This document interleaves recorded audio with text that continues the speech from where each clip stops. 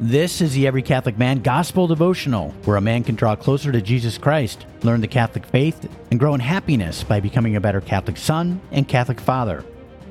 Today we hear Jesus, the Lamb of God, speak again of his coming murder on the cross and his command that his disciples must follow his example and be a servant to all. We'll reflect upon the need for every Catholic man to constantly seek the fruits of the Spirit, including peace and joy, so he can be a joyful example to others and draw them to Jesus Christ. We'll also consider the importance for every Catholic man to reject the deadly sin of envy and build the virtue of kindness so he can be a constant blessing to others. If you'd like to read along or study later, episode notes are available, which include a complete transcript and all the references to the Bible and the Catechism of the Catholic Church. You can find the notes posted nearby or at everycatholicman.com. At everycatholicman.com, you can also find a daily devotion just like this one for every day of the year. To find it, go to everycatholicman.com and look at the top menu for today's devotion. Here is today's Gospel reading. Today's Gospel reading from the RSV Second Catholic Edition, available from Ignatius Press, is from the Gospel of Matthew, chapter 20, verses 17 through 28. And as Jesus was going up to Jerusalem, he took the 12 disciples aside, and on the way he said to them, "Behold, we are going up to Jerusalem, and the Son of Man will be delivered to the chief priests and scribes, and they will condemn him to death, and deliver him to the Gentiles to be mocked and scourged and crucified. And he will be raised on the third day." Then the mother of the sons of Zebedee came up to him with her sons, and kneeling before him, she asked him for something. She said to him, "Command that these 2 sons of mine may sit, one at your right hand and one at your left, in your kingdom." But Jesus answered, "You do not know what you are asking. Are you able to drink the chalice that I am to drink?" They said to him, "We are able." He said to them, "You will drink my chalice, but to sit at my right hand and at my left is not mine to grant, but it is for those for whom it has been prepared by my Father." And when the 10 heard it, they were indignant at the 2 brothers. But Jesus called them to him and said, "You know that the rulers of the Gentiles lord it over them, and their great men exercise authority over them. It shall not be so among you.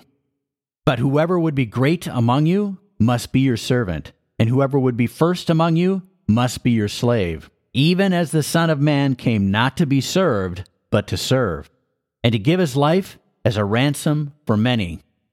The Gospel of the Lord. Praise to you, Lord Jesus Christ. Well, let's see what Jesus is accomplishing in today's Gospel. After forming the apostles over a period of several years, Jesus leads them towards Jerusalem and his passion. It is a stressful time that leaves the disciples amazed and the crowds afraid. See the Gospel of Mark, chapter 10, verse 32. Taking the disciples aside, Jesus, with astonishing precision, reveals the basic details of his passion, including his trial by the Jewish leaders, the scourging and crucifixion by the Gentiles, and his resurrection from the dead after 3 days. In his divine knowledge, in communion with God the Father Almighty, Jesus has a detailed and visceral understanding of the horrors of his coming passion, but with mercy, he provides the apostles only with the basics to spare them from unnecessary turmoil. Rather than prayerful sorrow for Jesus' coming ordeal, which he has just announced, the mother of the sons of thunder, the apostles James and John, kneel before Jesus and then selfishly asks for Jesus to command that these 2 sons of mine may sit, one at your right hand and one at your left, in your kingdom. Instead of a much-deserved, sharp rebuke for her ill-timed and outrageous demand to glorify her sons, Jesus ignores her and instead addresses James and John directly, perhaps because they themselves have put their mother up to the foolish request.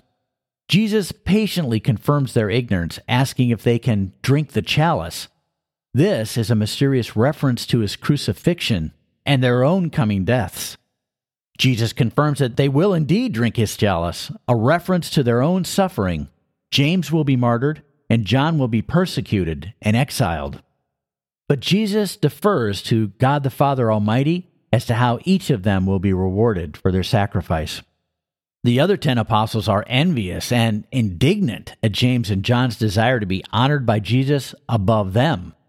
Jesus, aware of their anger, summons the apostles and rebukes their envious desire for honor. Comparing their desires for glory to the lust for power the Gentiles crave, Jesus directs his apostles to instead model their behavior upon him and to fix their aspirations on being a slave for the salvation of others.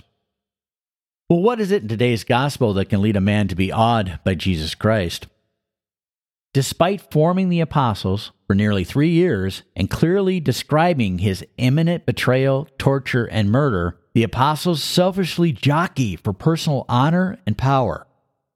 Be amazed by the divine meekness of Jesus, which allows him to respond with merciful patience rather than righteous wrath, and by how he uses the apostles' sinfulness to teach the necessity of imitating his divine humility so that they might enter the kingdom of heaven. Well, what is it in today's gospel that can help a man grow in happiness?